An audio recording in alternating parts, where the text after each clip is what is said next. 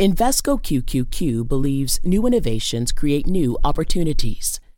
Here's to greater possibilities together. Learn more at Invesco.com/QQQ.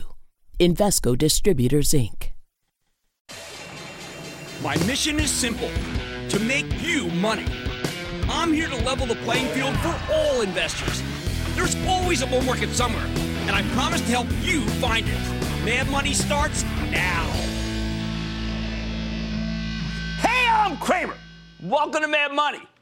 Welcome to Cramerica. Other people want to make friends. I'm just trying to make you some money. My job's not just to entertain you, but to educate and teach you. So call me at 1-800-743-CNBC or tweet me at Jim Cramer.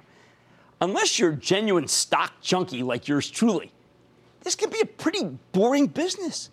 I've been picking stocks for nearly 40 years, so I speak from experience when I say that most days tend to be pretty darn mundane when it comes to things that drive stocks higher or lower. A better quarter, a beat and raise, some wild tweet, a Fed that doesn't get it, one that does, good employment numbers like the one we got last Friday that sends stocks up. Hey, just like today, Dow gaining 147 points, S&P advancing 0.53%, NASDAQ climbing 0.75%.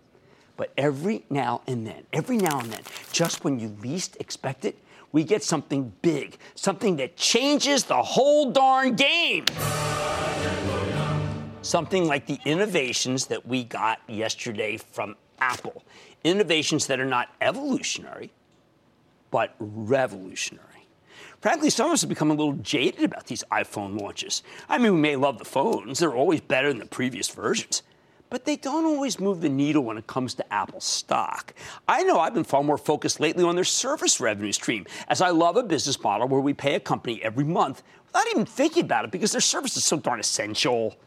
For the longest time, there was Costco, SiriusXM, Spotify, Netflix, Amazon Prime, a couple of support services in addition to my phone and broadband provider. Then a person in my family lost his phone. Someone who remained nameless failed to take my phone out of my pocket before my pants went in the washing machine. And that's all it took. That's all it took to make me realize that Apple's iCloud backup is absolutely essential. I love subscription businesses. They're annuities. They keep the money rolling in quarter after quarter, year after year.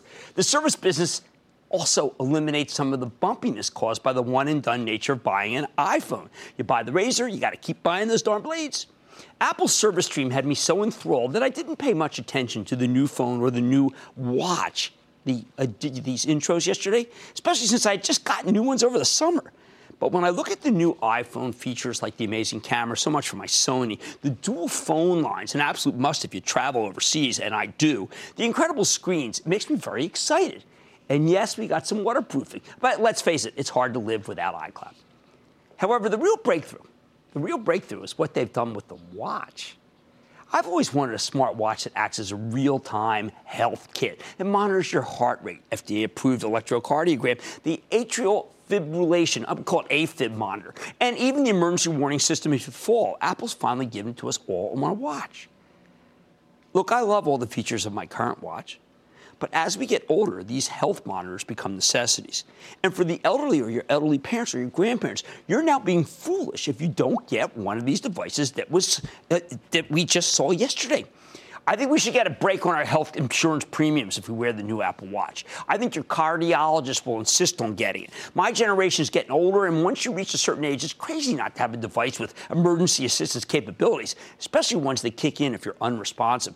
When my late father got older, we got him one of those gizmos that was supposed to help him let people know if something's wrong. It's almost useless because if your parent falls, they're probably not going to be falling right next to the device. So let me put it this way. As exciting as the new iPhone features are, I think you're being downright negligent if you don't get the new Apple Watch. And here's the big kicker. If you get the watch, you're going to get the phone. That's the way it works. Consider the watch as the gateway drug to the whole Apple ecosystem. Revolutionary, not evolutionary. Just what the doctor ordered. Now, let's go back to the whole concept of innovation because it is incredibly important when you're trying to pick stocks right. When I was a hedge fund manager, the best idea I ever had, the best move I ever caught, was when Intel introduced not the 286 chip, the first big PC game changer, but the 386, the 46, and ultimately the Pentium. Now, I mentioned each iteration. Why? Well, because they were all pretty revolutionary. And I bought stock of Intel ahead of each one. I stayed long the stock for the whole run. It was clear-cut innovation. I felt the same way about Microsoft's Windows. It just kept getting better and better, so I held that stock.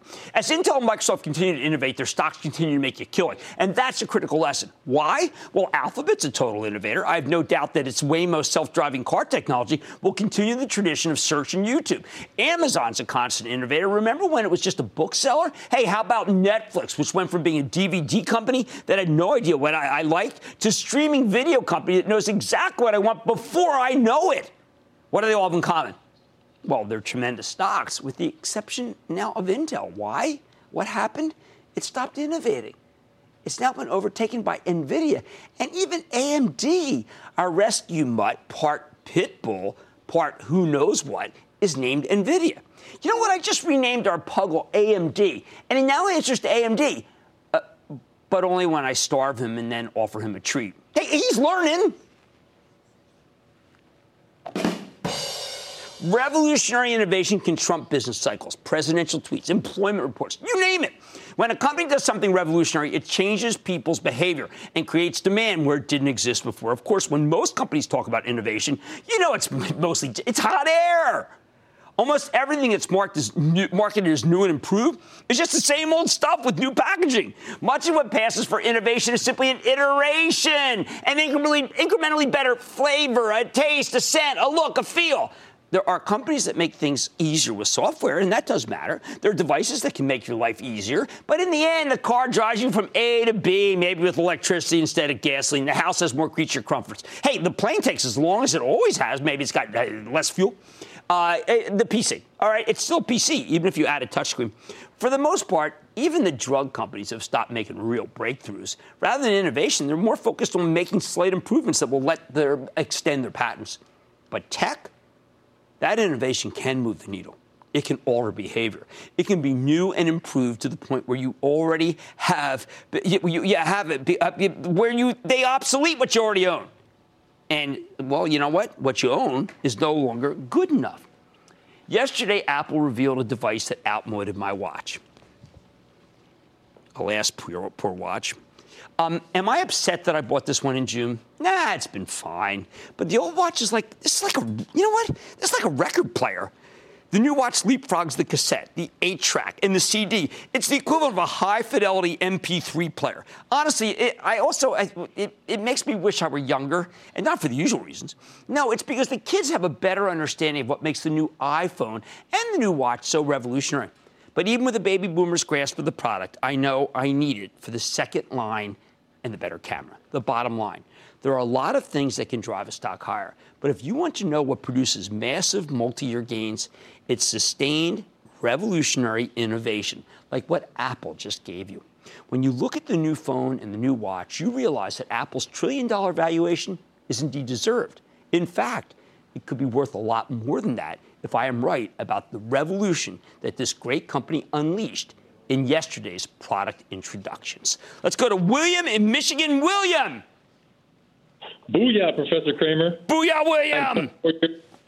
I'm 24 years old and a graduate from Michigan State University. Yes! So on behalf of your Eagles and my Spartans, go green. I like that analogy. Holy cow, that's a big... There we go. What's up? So I have been investing for a couple of years now, and I use the PEG ratio as a valuation tool. Okay. You mentioned in a previous segment that you like to see a company have a PEG ratio below 1, and if it gets over 2, then you consider it too expensive. Well, I think you got to take some profits. I hold a position in Procter & Gamble, and its PEG ratio is currently above 2.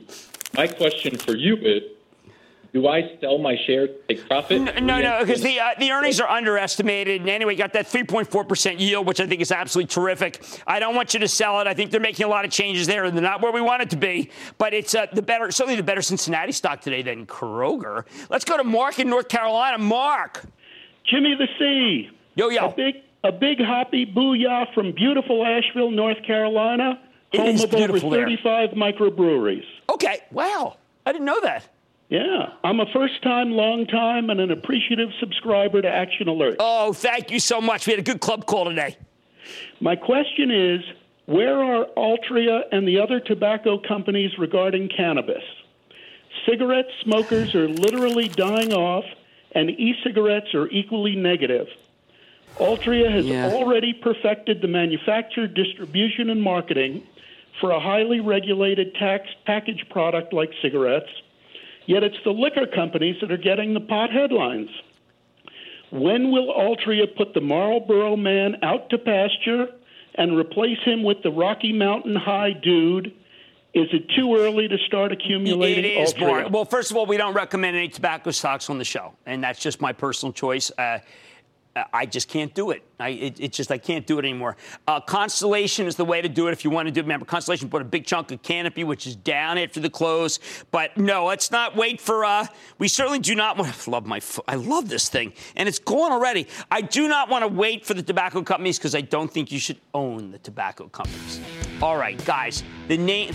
Oh man, do I just say throw it away? I'll give it to Regina, my executive producer. I'm going to just give it to her right now. I don't need this anymore. There's a better one coming. Here, have a slice, too, okay? Have a slice. A slice in the iPhone, okay? A slice in the watch. All right, anyway, the name of the game, it's innovation. It's what's propelling Apple right now, and it has the ability to trump just about anything. Well, man, tonight, how private company Barstool Sports is swinging for the fences in digital media, plus all aboard the rails. The sector's been soaring, but is it full steam ahead? First, it's a company that's flying. Literally, do not miss my sit down and flying with the CEO of AeroVironment. And I want you to stay with Cramer. Don't miss a second of Mad Money. Follow @Jim Cramer on Twitter. Have a question? Tweet Cramer. #MadTweets. Send Jim an email to madmoney@cnbc.com or give us a call at 1-800-743-CNBC. Miss something? Head to madmoney.cnbc.com.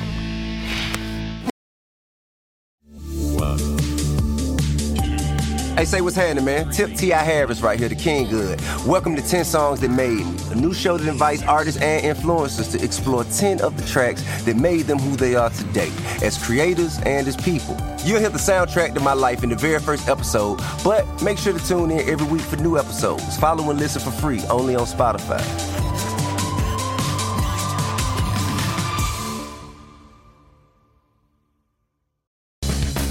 One company is taking to the skies with technology built for defense. Has the future of aviation already arrived? Or can this stock find new ways to reach new heights? Last December, we checked in with AeroVironment. That's AVAV. It's the maker of unmanned aircraft systems, think drones for the U.S. military and other purposes. At the time, the stock had caught fire, and there were some skeptics who doubted whether it could keep running. So we spoke to the CEO. He came right on here. He told a very compelling story. I bet those skeptics are kicking themselves now because since that interview 10 months ago, this stock, it's doubled. And it just keeps roaring.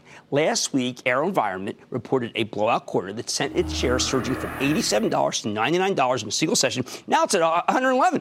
They delivered a monster 56-cent earnings beat off of a 29-cent basis. Can you believe that? Magnificent 127% revenue growth. Stunning increase in their gross margins, what they make after the cost of goods sold, 25% to 42%. Even better, management gave very strong guidance for the full year. It turns out the drone business is even hotter than we thought. So can the stock keep roaring? Let's take a closer look with Wahid Dawabi. He is the president and CEO of AeroVironment to hear more about the quarter and where the company's headed. Mr. Dawabi, welcome back to Mad Money. Good to see you, Wahid. Have a seat. Thanks for having me. Thank you so much. Well, I've got to tell you, it's been spectacular. There was a time when some people questioned how you're doing, but it's pretty clear between the defense appropriations and some of these more commercial uses. This is a great time for your company.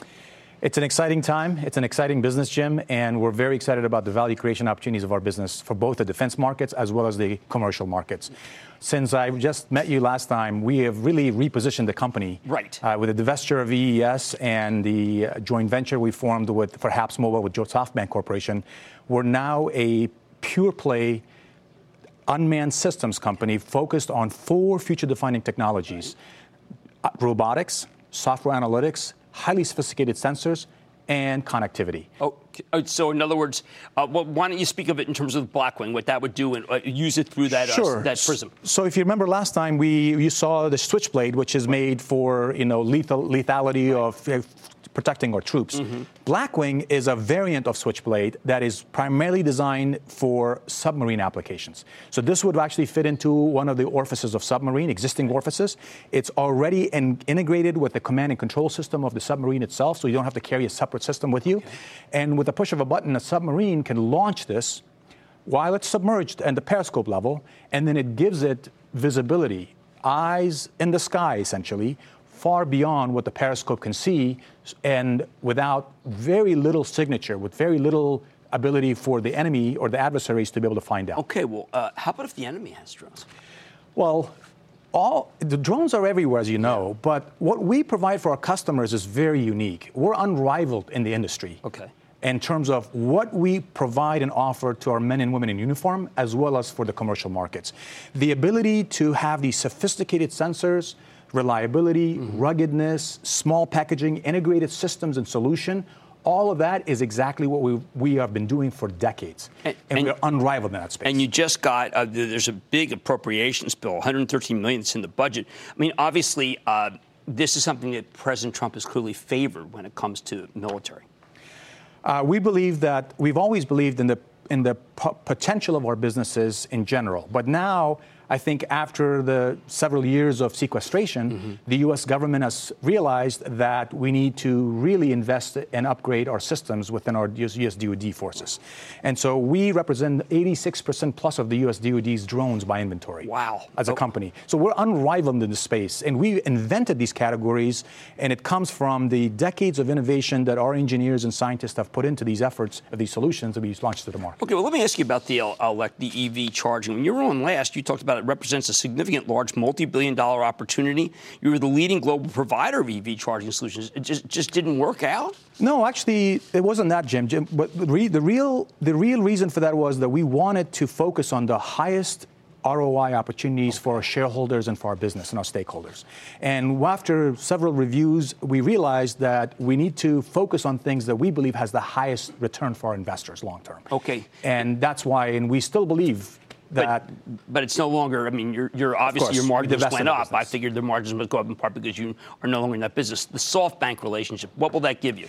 So we formed a joint venture with SoftBank Corporation to pursue the business of 5G and IoT globally. Okay. And what we are going to be doing in this phase of this joint venture is to develop and demonstrate a stratospheric airplane that is powered 100% by solar power energy. Right. And it's going to fly on the edge of the atmosphere. And AeroVironment has decades of expertise here. And it's going to beam 5G IoT connectivity for the 7 billion people around the world. Wow. Think of it, Jim, as a super cell tower up in the stratosphere and providing connectivity for everybody that needs it. Well, I mean, you could have hundreds of those. Well, the world is pretty large, as you know, and we could be flying this, of course. And we're really focused right now on this phase of the development, which is to develop and demonstrate this capability. AeroVironment has a very rich and deep history there. We've already flown. In fact, we have the world altitude record at over 96,000 feet with a solar-powered airplane that we did almost a decade and a half ago. Okay, so how about fires? How about the hurricane in South Carolina? What can first responders use? What emergency personnel? So we've always believed, and we continue to believe, that our systems and solutions, the way they're made, the Puma all environment, like you can fly it in thunderstorms, you can fly it in rain, you can dunk it in water and fly it back again, is really well positioned for the types of application that we hear about these days. In fact, Hurricane Katrina, our drones were used after the aftermath in terms of the search and rescue missions that were there. Fires in California and the West Coast. Our systems are made for those types of really, really mission-critical, rugged applications. At the same time, a lot of our allies are buying yours. I know that the president has said, look, we want you guys to spend more. For instance, in NATO, Germany just made a big order. Portugal just gave you a big order. That was today's news, absolutely. Right. We announced a press release today that we won an important contract with the Portuguese army for our Raven systems. Now, international customers represent over $100 million worth of our business that we've announced last fiscal year. And the number of countries now have grown over 45 different countries and allied nations around the world, depending on our solution. Now, agriculture. I know we have Olive Garden. It's hard to check each tree. I can only imagine what it must be. We were thinking about getting a drone. What it must be for when you have thousands of acres. I mean, it would seem to be a natural application.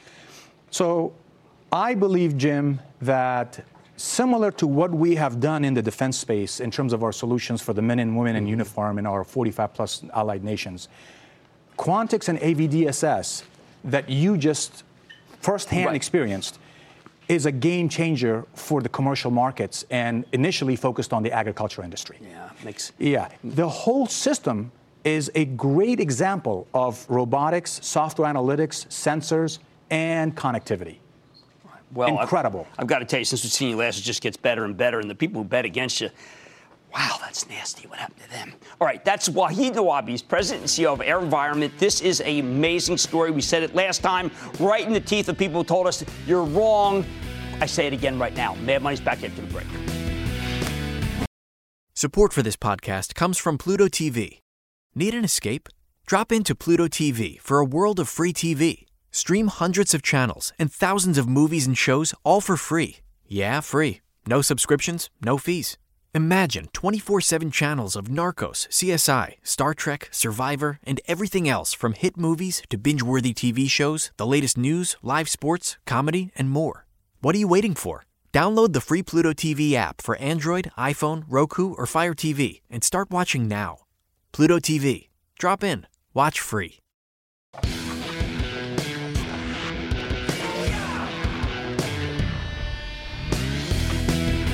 All aboard! You want to know why I just can't bring myself to get that cautious about this market? Look at the rails. Since the end of June, the four major domestic railroads, CSX, Norfolk Southern, Kansas City Southern, and Union Pacific, have all caught fire, rallying anywhere from 10% to 17%. Yet they all rallied double digits in less than 3 months, trouncing the S&P 500 over the same period. Now, you might think that would be unsurprising. After all, in an economy as strong as this one, the rails should be on fire. These are transports. They move stuff around, so when commerce picks up, you expect their earnings to pick up too, which in turn leads to higher stock prices.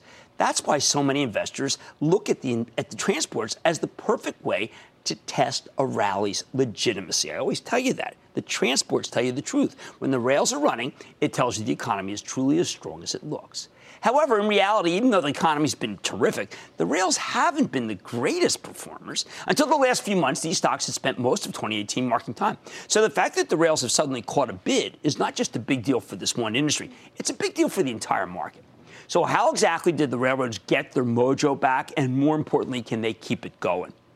First, I need to say that all four of these stocks are very much their own animals. And every time I refer to the rails as a discrete cohort, it is a gross generalization. Union Pacific's been steadily working its way higher all year, the best performer of the group. And when the other rails were languishing, it was doing just fine. CSX lost its legendary CEO, Hunter Harrison, last December, and everyone expected the stock to get obliterated. But Harrison did such a great job laying the groundwork that this thing's been able to keep chugging higher even without his leadership. Norfolk Southern's been unremarkable for now, and Kansas City Southern's been a consistent underperformer because it has a lot more exposure to cross-border trade with Mexico than the others, and we know that's problematic with President Trump. Second, though, these companies and their stocks still have a lot in common. So we're going to make some generalizations anyway. When you look at the action in the group over the last 12 months, CSX, Norfolk Southern, Union Pacific have all trounced the averages, with only Kansas City Southern lagging slightly behind the Dow. But, and this is a big but, outperformance came from two specific, fairly brief periods. Late last year, the railroad stocks folded higher in anticipation of a strong setup for 2018. Then the rally got derailed when President Trump suddenly got very tough on our trading partners. These railroads do a lot of business connecting our ports to the rest of the country, meaning they handle a lot of imports and exports. Anything that hurts trade hurts them. So the group spent most of this year trading sideways until the cohort finally started going full steam ahead over the past few months. Of course, 10 months ago, it seemed like the rails were unstoppable. From the middle of last October to the middle of January, they had some monster moves. Get this, Union Pacific up 25%, Norfolk Southern up 17%, CSX up 12%. Only Kansas City Southern got left behind. It's up just 6% over the same period. And look, investors had good reason to be incredibly optimistic about the rails. We had a booming economy, both domestically and worldwide. Everybody was talking about synchronized global growth, the first time the whole world was in great shape since the financial crisis. Again, when economic activity is off the charts, the rails can practically print money because they're moving so much stuff from point A to point B. Locomotives are the wheels of commerce. And yes, for any history majors out there in the audience, that was a Ferdinand Braudel reference. Throw in the tax reform bill, and this group has had a lot going for it. But despite all that optimism, the railroad rally quickly faltered as the broader stock market sold off hard, starting at the end of January. The rails attempted to rebound in February, but in March, the whole group got smacked down by a brand new issue, the president's multi-front trade war. Every time things escalated with China or with Europe, investors would worry about what it would mean for these stocks.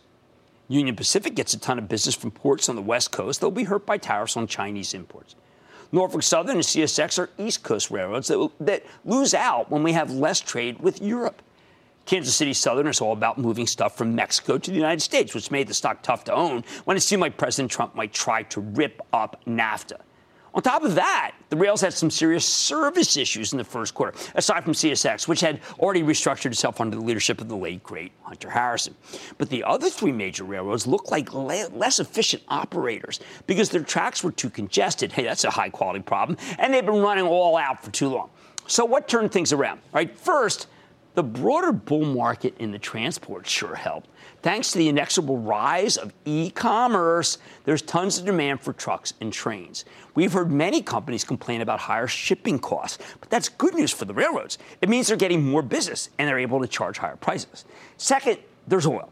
The price of crude has held above $60 a barrel for more than 9 months now, so producers have gotten more aggressive about pumping, and there's not enough pipeline infrastructure in this country to bring it all to market, which means it needs to be shipped by rail. We call it crude by rail. These positives helped fuel some phenomenal numbers when the rails reported in July. We got some bountiful top and bottom line beats from CSX, Norfolk Southern, and Union Pacific. Even though Kansas City Southern sales came in a little light, their earnings were still better than expected, more than enough to send the stock surging higher. Even better, the underlying volume and pricing trends were incredibly bullish.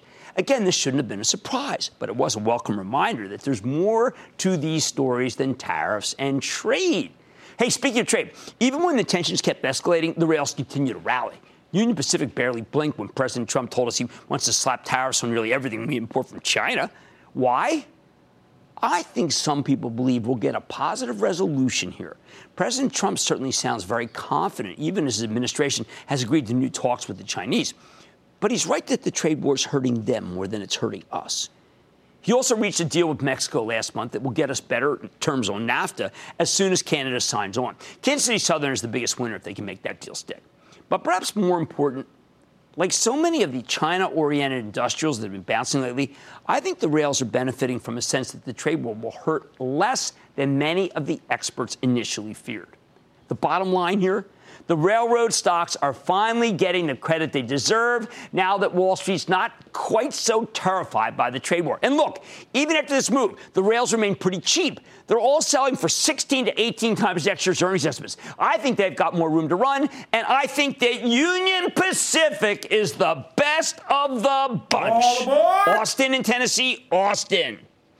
Hey, Jim. Austin from Nashville, Tennessee. I wanted to hear your thoughts on the Chinese electric car maker, NIO. Oh, my. Okay, yeah. I mean, you know, it's so funny you mention that because I've been looking at it. I mean, the stock is just, I don't want to say it's quadruple because it's quintuple. I mean, it's crazy. Look, this is a dice roll. I'm not recommending any Chinese stock. This is a total dice roll. It's like betting on raindrops, and I'm taking raindrop A. Let's go to Matt in Georgia, please. Matt. Thanks for taking my call, Jim. Congrats on your Eagles' victory over our Falcons last week. Go Birds, it's early. Yep. My question tonight's on Norwegian Cruise Line. Norwegian and other cruise lines have multiple new ships coming online, creating possible overcapacity. In addition, diesel pricing is forecasted to rise in the coming year. Right. Given these potential headwinds, do you feel Norwegian, with its new CFO, can break out to the upside? Or do you view the stock as a safe play given the consensus that we are late in this economic cycle? First of all, our viewers are incredibly smart, and Matt raises the key issues, which is the overcapacity and the possibility of escalation in fuel. It's only going to get worse in 2020 when you have to have the new sulfur-adopted boats. Now, let me just say this, though. He's talking about Frank Del Rio is the CEO. I care more about that than the CFO, and I've got to tell you, Frank's got it totally under control, and I would be a buyer of Norwegian. I think it's cheap. I think it's well-run. I think it's a good stock to own here. All right, guys, it's all aboard when it comes to these rail stocks. They're benefiting from a cooling of trade war worries, not the actual trade war, but just the worries, and I think they could keep chugging higher. And this one, Union Pacific, is my fave. Much more Mad Money ahead, including my exclusive with the insurgent media company Barstool Sports. How much fun are they? How the company continues to stay on the offense and still has fun. And speaking of sports, the gloves are off. I'm telling you why I've had enough of the sports analogies in stocks and all your calls. Rapid fire. Tonight's edition of the Lightning Round. So stick with Cramer.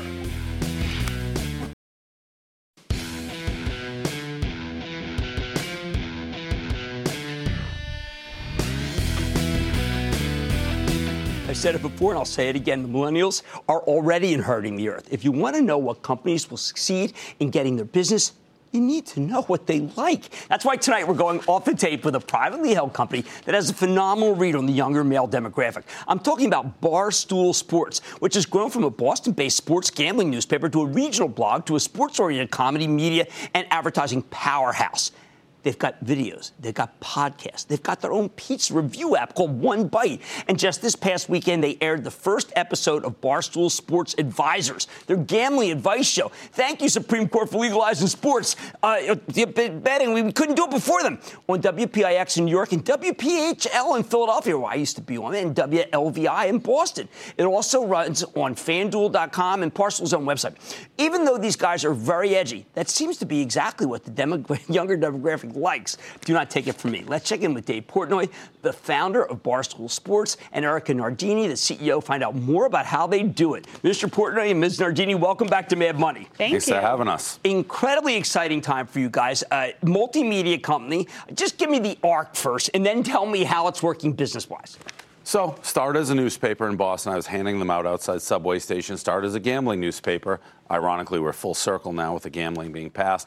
And slowly developed into multiple cities, Boston, New York, Chicago. And 2 years ago, 2.5 years ago, we sold half of it to the Chernin Group, brought Erica on as CEO, and he's seen explosive growth, really, since then. Now, in terms of revenues, the gambling's got to be big for you, but this One Bite app seems like it's exactly what people want right now. How do you balance them?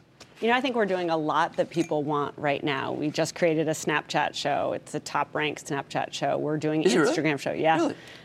You said that very gingerly. That's pretty amazing. Yeah, we've had it live. You know, One Bite's been live under a month. Our Snapchat show's been under, 2 months. We continually innovate and deliver products every single day. We understand market fit very quickly, and we look to optimize and find unique ways to make money around those things. Isn't it amazing that, look, Supreme Court legalizes gambling, okay? And yet almost no one wants to touch it, except for the millions of people who want to gamble. It's been a natural for you guys. Yeah, and to Erica's point, what we do is we talk about things that people like, are interested in. I enjoyed gambling. I was a gambler. Before I started Barstool, I flew to Vegas and interviewed with casinos. So we're very good at just being, covering stuff naturally, and then we react quickly. Well, what's legal? I mean, we weren't focusing on gambling. Hey, Supreme Court legalizes. Guess what? Let's launch a gambling show. That's kind of how we react. Move quick, nimble, and beat the bigger guys. All right, so how does it work in terms of, I listen, I get the best ideas, then I place the bet? Well, sort of. Listen, nobody's ever retired, I think, strictly gambling on sports or horses or anything like that, as far as I know. At least nobody I know. If you know, call me. But we try to be entertaining, combine real picks, real knowledge. I enjoy it. We actually mimicked a show from the early 90s, The Sports Advisors, the guy Stu Feiner, who I grew up watching, and this show is unbelievable. Once they legalized gambling, we brought it back. So it's retro, looks like you just stepped into the 80s. It's entertaining. It's different than what every other show is doing. When you turn us on, you know you are watching something else, and that's what we pride ourselves in. Okay, so Eric, I've looked at the app, and I've got to tell you, if I were the people at Yelp, I would say, wait a second, One Bite is what the younger people want. Yelp is my age. Yeah. Did you figure that out yourself just because people like to talk about pizza? I like to talk about pizza. Dave likes to talk about pizza, so that's really where it started, where Dave was doing pizza reviews that were getting, hundreds of thousands, if not millions of views. And including people who are never going to go to that pizza parlor. Including people who are never going to go to the pizza parlor, including people who had never heard of Barstool Sports. So Dave can speak to this better than I can, but he walks down the street and he's the pizza guy. And what people asked him about was, how can I find all the pizza places? So Dave's reviewed over 400 places. Now we're seeing, over 100,000 restaurants in under a month in this app. We're seeing 200,000 users, whereby they can find great pizza, they can see entertaining reviews, they can leave their own reviews, and they can find new places to order and have delivery from. Okay, Soraka, are you going to do a full circle? Maybe take a cut of the orders? We're already taking a cut of the orders. You are already taking a cut of the orders, and no resistance. People like it. People like it. We're helping people discover pizza. There's no uniform database for pizza in the U.S. Why shouldn't that be from us? Now, you want to stick with pizza because that happens to be your favorite food? Well, no, yes, we want to stick with pizza. It is my favorite food, but I think the natural jump is you could go to Chinese food, Mexican, anything. Right, one that's bite. what I'm thinking. Oh, Because the format is such that I want to tell people. Yes. See, I own a restaurant. We're opening a pizza place on. Now I know why you invited us. No, because my favorite's Lou Colli, which I know is not your that's favorite. deep in Brooklyn, and it opens at 5 o'clock, I think, every day. So it's a tough time, but that is number one on my hit list. You like Lou Colli? I haven't been there yet. It's in Brooklyn. Oh my! That's it's the number impossible one to get it. I'll have you on so I can get a table. That and Tutano's. Those are the two that we're going to hit soon. Because I love pizza so much. All right, now, last time when you were on, you gave me a gift. Oh, here we go. No, come on, I'm elephantine. I mean, only because I love you. If I didn't like you, I wouldn't do it because it's just too mean. Here we go. But it turned out. I need you to say. I was wrong. Thank you. Wrong. That's all I wanted. Listen, now I love you even more. I was wrong. You guys are credit fabulous. to me for omitting that. Sorry, you're an inspiration to a lot of people, and you're doing what your heart desires, and you're making money. And I'll tell you the best thing: you're funny, you're cool, you're what everybody wants to be. I appreciate it. That's Dave Portnoy. He's the founder of Barstool Sports, and Erica Nardini, who's the CEO. Look, private company, I can say it. I love these guys. Their money's back there for the break.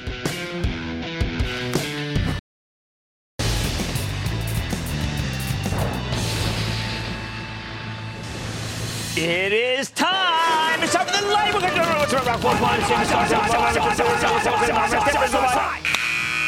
play that sound, and then the light round is over. Are you ready, Ski? That is time for the light round. I'm going to start with Khalil in Texas. Khalil. Hey, Jim. What do you think about Gilead? It's real low. It's real cheap. It's got some decent drugs in the pipeline. I wouldn't sell it here, but I do not have any reason to recommend the stock. Let's go to Cyrus in New York. Cyrus. Jim, calling from Columbia Business School, the birthplace of value investing. I wanted to get your take on Encore Capital. Defaulted loans, buying defaulted loans. Very, very hard. Hard business. You'd have to do a huge amount of work before you convince me that I should buy that one. How about Robert in Massachusetts? Robert. Hey, Coach Cramer. How you doing? I am doing great. Thank you for calling me by my real name. What's up? I would like a little coaching on Tower Jazz, TSEM. They are confusing me so much. Yeah, but it's a foundry company, and foundry companies don't make a lot of money, and that's the problem. We'd rather be an AMD than a foundry company. Let's go to Keith in Michigan. Keith. Booyah. Booyah. And how are you this evening, Professor? Not bad. Thank you for asking. How about you? I'm pretty good, except for two problems.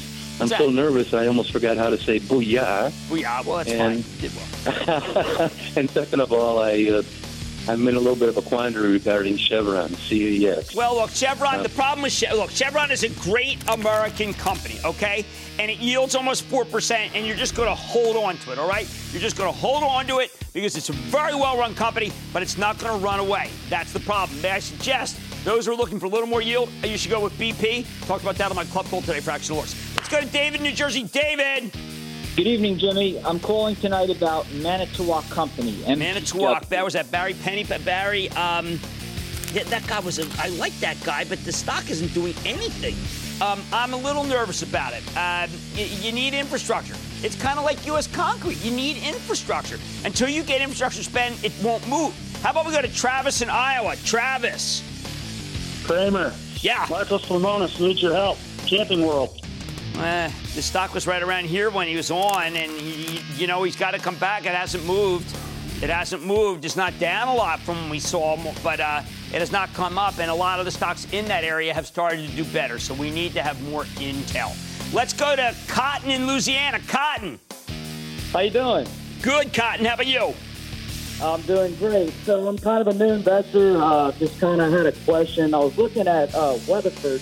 No, man, I'm having enough time with the Chapel Trust with the Schlumberger. The last thing we need is Weatherford. Hey, Stephanie Link, she likes the Transocean. This group is from hunger, okay? I can't get anybody in these stocks. It's from hunger. Let's go to Ken in Virginia. Ken. Jim, how are you? All right, you're up. What's up? Hey, I just want to say, a long-time listener, first-time caller, and your show reminds me of Harry Gross's Speaking of Your Money out of Philadelphia. Pop loved Harry Gross. He always told me Harry Gross was better than I was. Well, I didn't put it like that, but he made me feel like that. Ask my sister Nan. She'll tell you that. What's up? Yeah, I was wondering about a stock called Unity. The symbol is UNIT. Very high-yielding real estate investment trust. So high-yielding that I have to throw the red flag where, someone's thrown my red flag away. Oh, I've got look at this. Quotations from Chairman Mao. That certainly doesn't this come in handy during a trade war? All right, don't know. Okay, let's go to Bill in Colorado. Bill. Booyah, Mr. Cramer. Booyah. How are you? I'm doing okay. I was up at 3 o'clock today. I didn't get a nap. What's up? That doesn't sound like fun. No. Back when you liked Kinder Morgan, KMI. I liked Kinder for a long time. But you know what? They kind of did a lot of things to the balance sheet that I didn't like, and the stock is really flatlined. And again, just like I said earlier about some of the drillers, you know what? The master limited partnerships, they're awful. One more. Otto in Florida. Otto. Hello, Jim. Thanks for taking my call. Of course. What's up? I'm calling from sunny South Florida. I appreciate it. All you do for you and your staff. My stock is GE. Do you think it's undervalued? I think that GE is still a wait-and-see story, but it does seem to have bottom, but it's a wait-and-see story. And that, ladies and gentlemen, conclusion of the Lightning Round. The Lightning Round is sponsored by TD Ameritrade.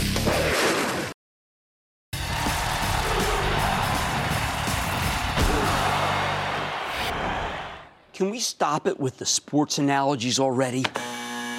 I'm as guilty as this as anyone, but I've got to tell you, I am so tired of hearing that we're now in the 7th inning of this rally, or it's the 4th quarter of this move for certain. And it's not just the Bears who do this kind of thing. It's just as bad when some bull comes on and says, we're still in the early innings.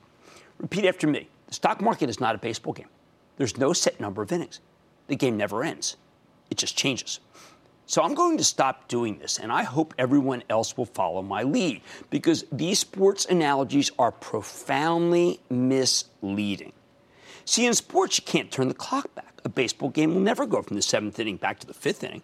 In a football game, you can't be past the 2-minute warning in the 4th quarter, then suddenly find yourself midway through the 2nd. But in stocks, well, yes, you sure can. Right at this moment, I could tell you that some of these industrial rallies feel like they're in the 7th inning. Boeing was at 241 a year ago. Now it's at 355. Heck, we could be in the bottom of the 7th after hearing take me out to the ball game even. Hold it. Hold it for a moment, though. What if these new low-level trade negotiations with China actually accomplish something? What if the weird story in the Wall Street Journal yesterday about how the Chinese are starting to play nice behind the scenes turns out to be true? What if China takes an order that was going to go to Airbus and gives it to Boeing? Then what inning are we in? The 4th? The 2nd? It's simply not a helpful analogy. Or how about AMD, which is now up 196% for the year? For practically this entire run, I've heard that we're in the late innings for this one, because AMD is a perennial also-ran chip maker, and the move simply can't last. Sure, today the stock got hit, a brutal reversal. But how do these bears explain themselves after being wrong the whole way up? Do they say we're still in the 7th inning? It's just the longest 7th inning in the history of the game? Do they tell us it's a brand new ball game? For those of us who believed in Lisa Sue and her $30 stock since it traded 11, I say thanks for nothing. What inning is it for the housing stocks? Top of the 9th? How about the auto companies? Game over? How's that helpful? Of course, when someone makes sports analogies and it turns out to be right, everyone treats them like some kind of sage. The problem is, if you're a money manager, it always makes sense to come on TV and proclaim that we're in the late innings of this or that move. If you say that and then the market gets hit, you look like a genius. You're the man who called the shot. You're the new Bambino. But if the market keeps going higher, well, maybe that's just because we've gone into the 8th inning. The Bears always have a ready excuse. They're never wrong. They're just early. The Bulls, on the other hand, get held to a much higher standard. If you proclaim that we're in the 3rd inning of a rally and then we get slammed, you're going to be a YouTube joke for the ages, an endless continuous loop signaling the twilight, the 9th inning of your career. The best thing to do, lose the analogies. They bring nothing to the table. Instead, we should explain what needs to happen for the move to continue and what could cause the move to get derailed. And then you let things play out. No called shots, sound bites, no YouTube clips. But nothing to freak people out either. Listen, I bought my first stock when the Dow was at 820. Now it's at 26,000. I guess you could say the Bulls have dominated a very long game, or even a long season. But what does that add to your understanding? In reality, lots of stocks have simply done very well over the long haul. And you would have missed out on some massive gains if you listened to the so-called experts who claim we were in the 7th inning the whole way up. Stick with Cramer.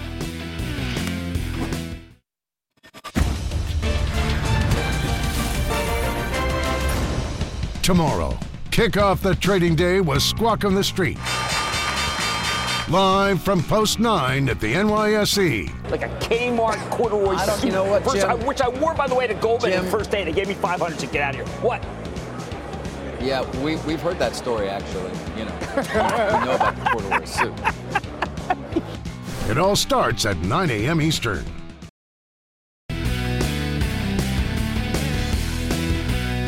Sometimes it's tough doing a show in the late afternoon. Like take IFF, International Flavors and Fragrances. They priced that offering. Remember the one that Mr. Fibbig talked about? They priced it, and you're up 7 points. What a great sign for IFF, one of our absolute favorite companies that does so many things great with flavors and with fragrances. I like to say there's always a bull market sober. I promise to find it just for you right here on Mad Money.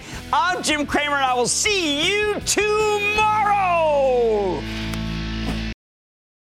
1980s New York. 5 titans redefined the American dream. Helmsley, Boesky, Gotti, Trump, Giuliani. Greed was good, and they wanted it all. Empires of New York, narrated by Paul Giamatti. Series premiere November 29th at 8 Eastern, only on CNBC TV.